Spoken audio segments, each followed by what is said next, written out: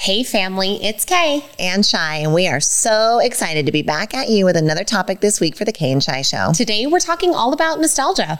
It is an interesting concept with a checkered history. So stay tuned for some really exciting stories and a great show. Feature episode on nostalgia coming up right now.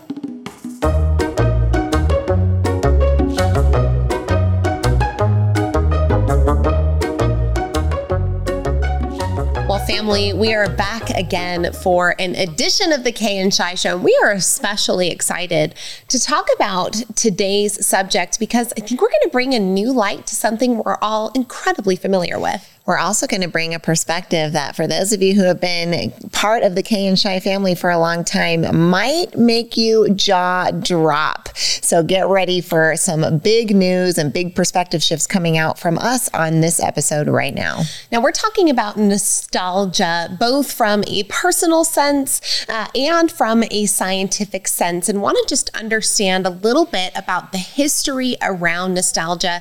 Now, earlier this year, we completed a really cool audiobook. Would recommend. I think we've already talked about it here in this podcast, but please go listen to it. It's so good.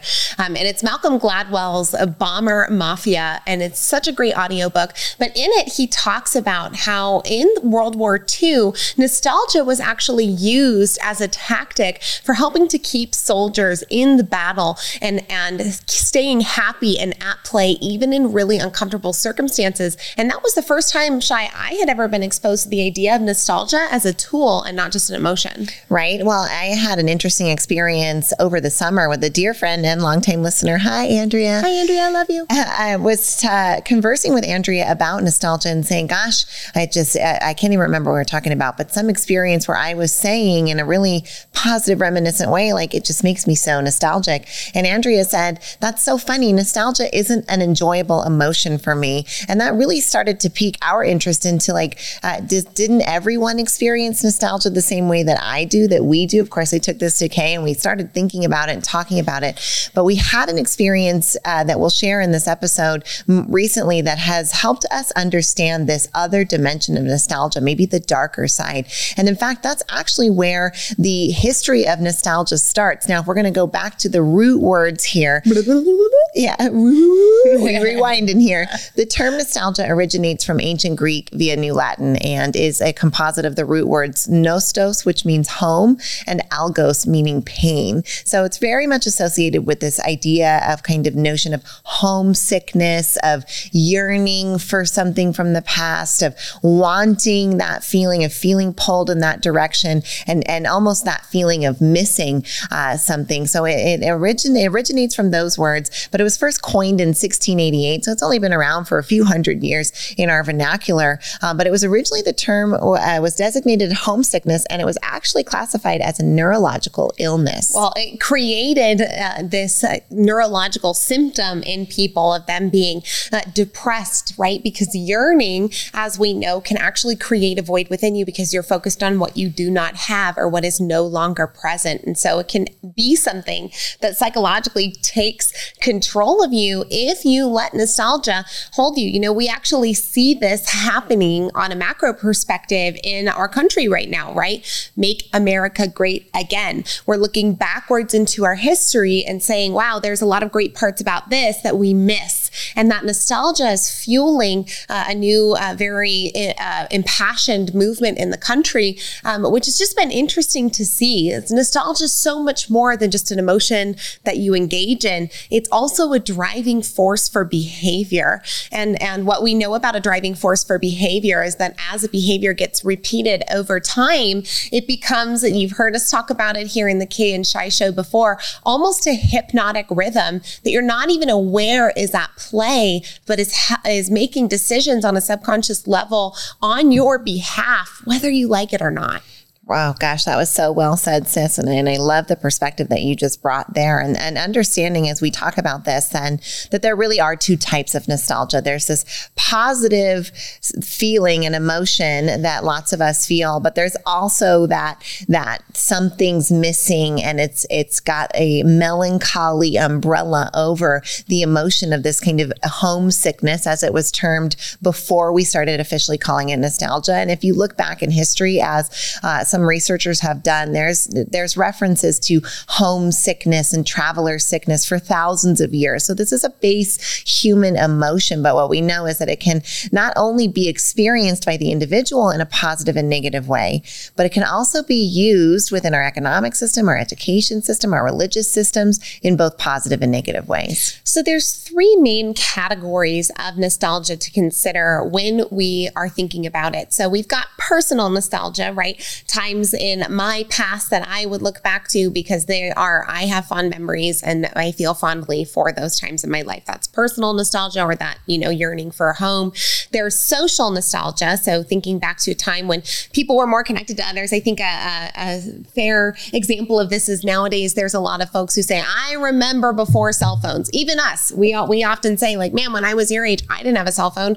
I had to go walk up the street and knock on some kid's door just to see if they wanted to come outside and play. There was no texting. I would walk unaccompanied without an adult up the neighborhood to go make that happen and to play in that way, right? So this is nostalgia for additional connection, which I think a lot of people are feeling right now in the age of social media. And then this cultural nostalgia, when it feels like people were more connected to the culture, which I think we see in today's political climate happening with a lot of folks looking back to a culture, perhaps of a few decades past, and saying, you know what, that culture, people were more connected and therefore we need that now. Just to comment on this discussion here about these categories of nostalgia, I actually think, Kay, your cell phone example is a perfect example of our third type here, a cultural nostalgia. We nostalgically say, as a generation or any generation above Gen Z, I remember when cell phones weren't around. Like, we were more connected. We had more deeper meaning. We had longer attention spans. We're yearning for a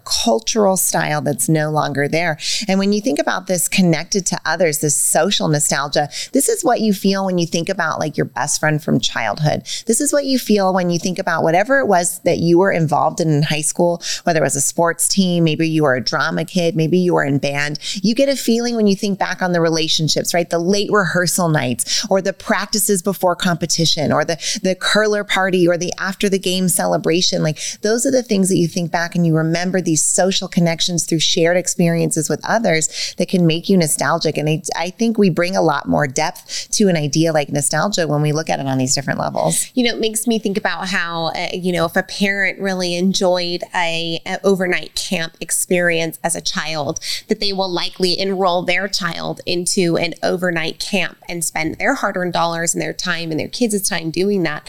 And so what's interesting about nostalgia is then we even start to see it come into play generation after generation as parents embed the things that they're nostalgic for into their kids, then creating nostalgia in them as well. But that Very Well Mind article did have a quote, and I will want to share this here, that says that nostalgia can also have positive effects on physical health. For example, nostalgia has been shown to boost immune function and reduce stress levels. This is why it was used in World War II. They would distribute pictures of home cities and hometowns. They would play music that would make people feel familiar of their homes in order to boost that immune function, reduce those stress levels. And nostalgia can also help to increase life satisfaction and reduce anxiety.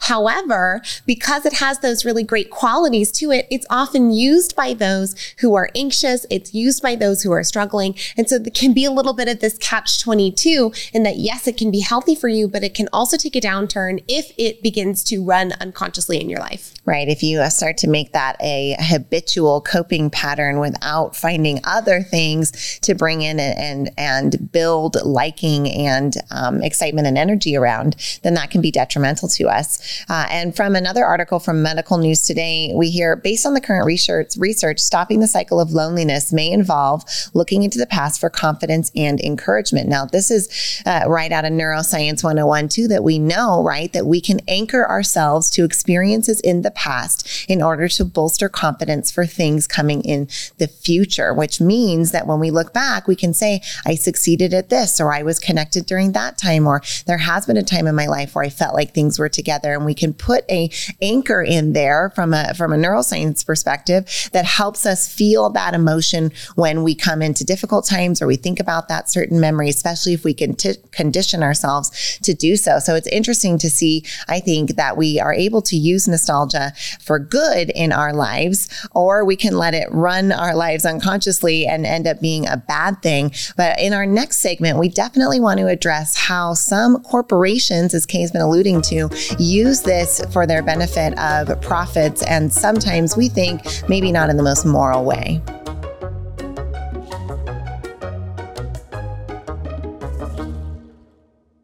If you're hearing all this culture talk and want to be a part of a thriving, growing culture, we want to invite you to be a part of Squeeze In. Squeeze In Franchising offers you the chance to bring a culture and a vibe like Squeeze In to your community. You can make money, you can get time freedom for you and your family. We would love to have you as part of our Squeeze In family. Join us in the ownership team and go to squeezein.com/franchising. Do you want what you want sooner rather than later? Do you find yourself growing more effectively in environments where people are growing alongside you? Well, we have the conference for you. Do you love going to events as much as we do? Then you want to be in the room for the Further Faster Conference happening October 29th and October 30th in Las Vegas, Nevada. Now, the Further Faster Conference is headlined by our dear friend, mentor, and business partner, Joseph McClendon III. And trust us, you're going to want to be in the room. This is 2 days jam-packed of material that will help you grow personally and professionally. And if you're wondering how to make $1 million in 10 years, you have to be in the room to hear the strategy that Joseph is going to share. It is phenomenal. Go to neuroencoding.com/FFC to learn more about the Further Faster Conference coming at the end of October. We hope to see you in Vegas. And now back to the show. You're enjoying this episode on Angel Phoenix Productions Podcast Network. To explore a complete lineup of quality programs and media production services, head on over to angelphoenix.com or like our Facebook page at facebook.com/Angel Phoenix Productions.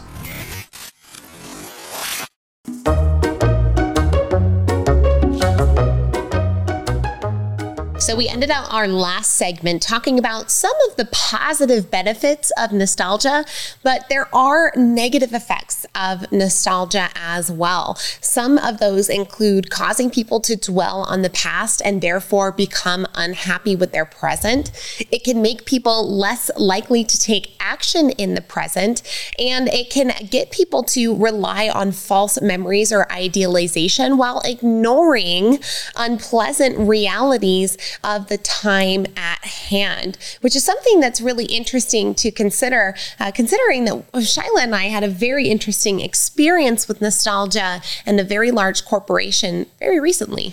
Well, as we talk about those negative effects and impacts on an individual, we can also talk about it from one of the negative impacts about nostalgia is that it can be exploited, and it can absolutely be exploited for good and for profits, or maybe even something worse.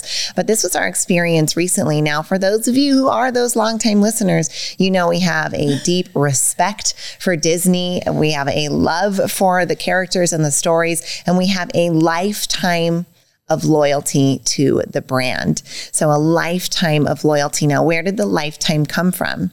It came from the fact the seeds are actually started about 2 generations ago with our dad and his parents who grew up in Southern California, and Disneyland opened right before he was born. So he has all of these memories of going to Disneyland as a young boy, of it being this beacon, of it being this special place. And he learned the ropes and he knew the places. So when he had kids, fast forward to the generation where he's having kids, what do you think Disneyland meant to him taking his kids there? It meant everything. And he got to show his kids, hi, that's us, all of those ropes, all of those memories, all of those thrills, all of those things. And as we grew up, not only did we form our own childhood memories around Disney and the experience, particularly of Disneyland, but we also carried forward generationally our father's love and deep respect for this brand and for this experience at Disneyland, so much so that we've made it a major priority in our life to take positions for vacations, for movies, for costumes, for clothes, for it's truly that there's art. Like everywhere I look right now, I'm like, wow, I have Disney all over my house. But our experience recently of going to Disneyland with our families lifted a veil that I don't know can be put back down. And that's actually why we're talking about nostalgia here today. Now, we had a wonderful time at the parks from a checklist perspective. We ate the churros, the corn on the cob was shared, the turkey leg was passed around the meat-eating members of our family. The rides were ridden. We rode like 25 rides while we were there. We did the Incredicoaster 3 times. My daughter did the Bibbidi Bobbidi Boutique. Like we had from a checkbox perspective, a really wonderful experience. But there was a point, probably I would say at the beginning of the second day that we were in the parks, where our kids are melting and sick. Our families are bickering because it's hot and uncomfortable. We can't decide on what to do. Everybody feels pressured with the time that we have there. And in this moment of stress, we look around us and the other families are fighting and melting and eating and sick. And we're like, is anybody actually having fun here at the happiest place on earth? And as we started to examine that for ourselves, we were like, wow, that's really interesting. So why are we even here?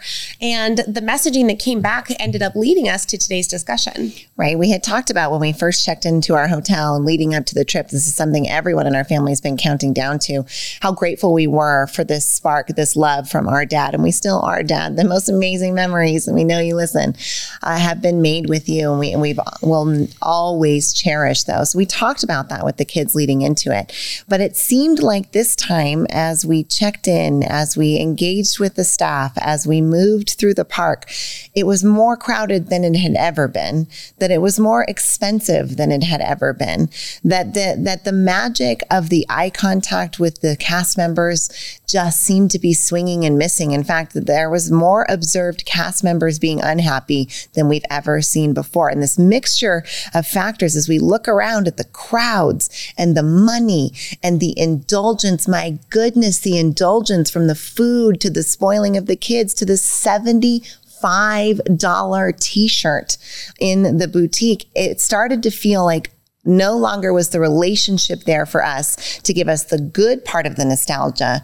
The transaction was apparent, which made us see the negative effect of the nostalgia. And like I said, the veil went up and we see it in a new light. It was very interesting. All of a sudden, the rides were no longer immersive. I'm looking at all the background stuff of the rides and the mechanics of it and thinking, if I can find positive things to say, it's about the mechanism of capitalism and the business that's at play here. And when my entrepreneurial mind, when our entrepreneurial minds start going off saying what we appreciate here is the entrepreneurial perspective of a capitalistic engine, we start to see it from a business perspective, and that lifts the veil. It creates this separation. All of a sudden, we're on the side of like, wow, this is a money-making machine, and they're capitalizing off of the fact that we'll spend the $120 to get into the park. We'll spend the $15 to do the lightning lane. We'll spend the additional $30 for the other 2 lightning lane passes on top of that. We'll pay the $25 for the nachos. We'll do all of those things. Why?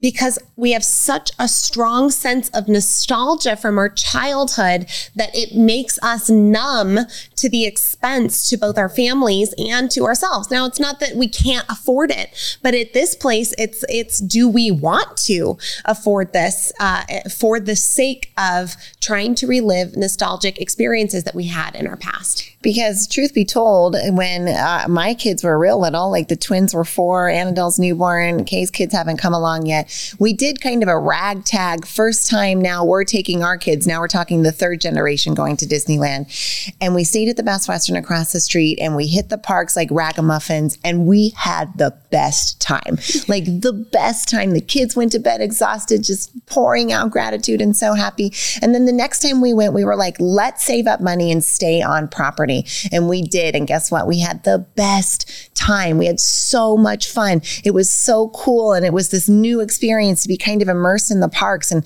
get to see it from that angle. And so this time we said, well, then let's recreate that. Let's stay there again. We went to Florida. Oh, then we went to Florida, right? We did 7 days in Florida, but we were there for the Disney Princess Half Marathon. And in our retrospect, we think that that's what anchored us really in that experience of maybe not seeing this transactional piece for what it is earlier on. But then this time with the experience in Anaheim, it was like, we've had so many great memories. Let's recreate it. And what we recently learned in Michael Singer's Living Untethered is when he talks about how specifically many of us have an experience that we enjoy. And then instead of just savoring that memory and loving it, we just strive to recreate it. But guess what? It's never going to be recreated the same way. And even if it was, you're not the same person. Your expectations have shifted, and therefore you won't experience it the same way, which can let you down, which can put you into this cycle then of like, then I have to strive for more. I have to recreate it better. I have to stay at the better place. I have to get the upgraded thing. There must be a place where I can recreate that feeling. And we think we might have hit that ceiling for us with Disneyland. So not that we're swearing off Disney, but we're excited to maybe redirect some of that focus, energy, money, investment, both in monetarily and in energetic time, into some other things and see what can emerge for us when we break the chains of nostalgia decision making. So look, if you have any suggestions for us on brand new things that we should try with our family, we are open, we are game. We want to travel, we want to experience we love some theme parks, things. we love nature. Yeah, probably going to take Disney off for the next at least 5 years for our family, which has been an interesting thing to reflect upon. One thing that we have discussed quite a bit is the fact that we've changed a lot since 2019. And chances are you've changed a lot too, right? We've been through a hell of a time over these last 3 years as a family, as a human family together. And it's been difficult for everyone. And we've all changed in some really interesting ways. And I think Shai will unpack this as the week goes on, discussing the ways that we've changed, the ways that you change over time, and how nostalgia affects those decision makings and what you can do about it to break free if maybe you find yourself inside the rhythm. So we hope you've enjoyed this first opening into the topic of nostalgia. Tune in the rest of the week for all of the mini-sodes with accompanying stories, more research, and exciting new perspectives. We hope this has been valuable for you. As always, with love from your sisters, Kay and Shai.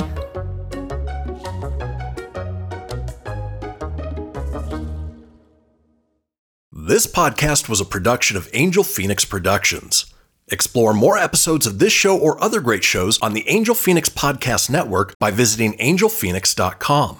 The views expressed in this show do not necessarily represent those of Angel Phoenix Productions or its advertisers and may contain language that's unsuitable for younger listeners.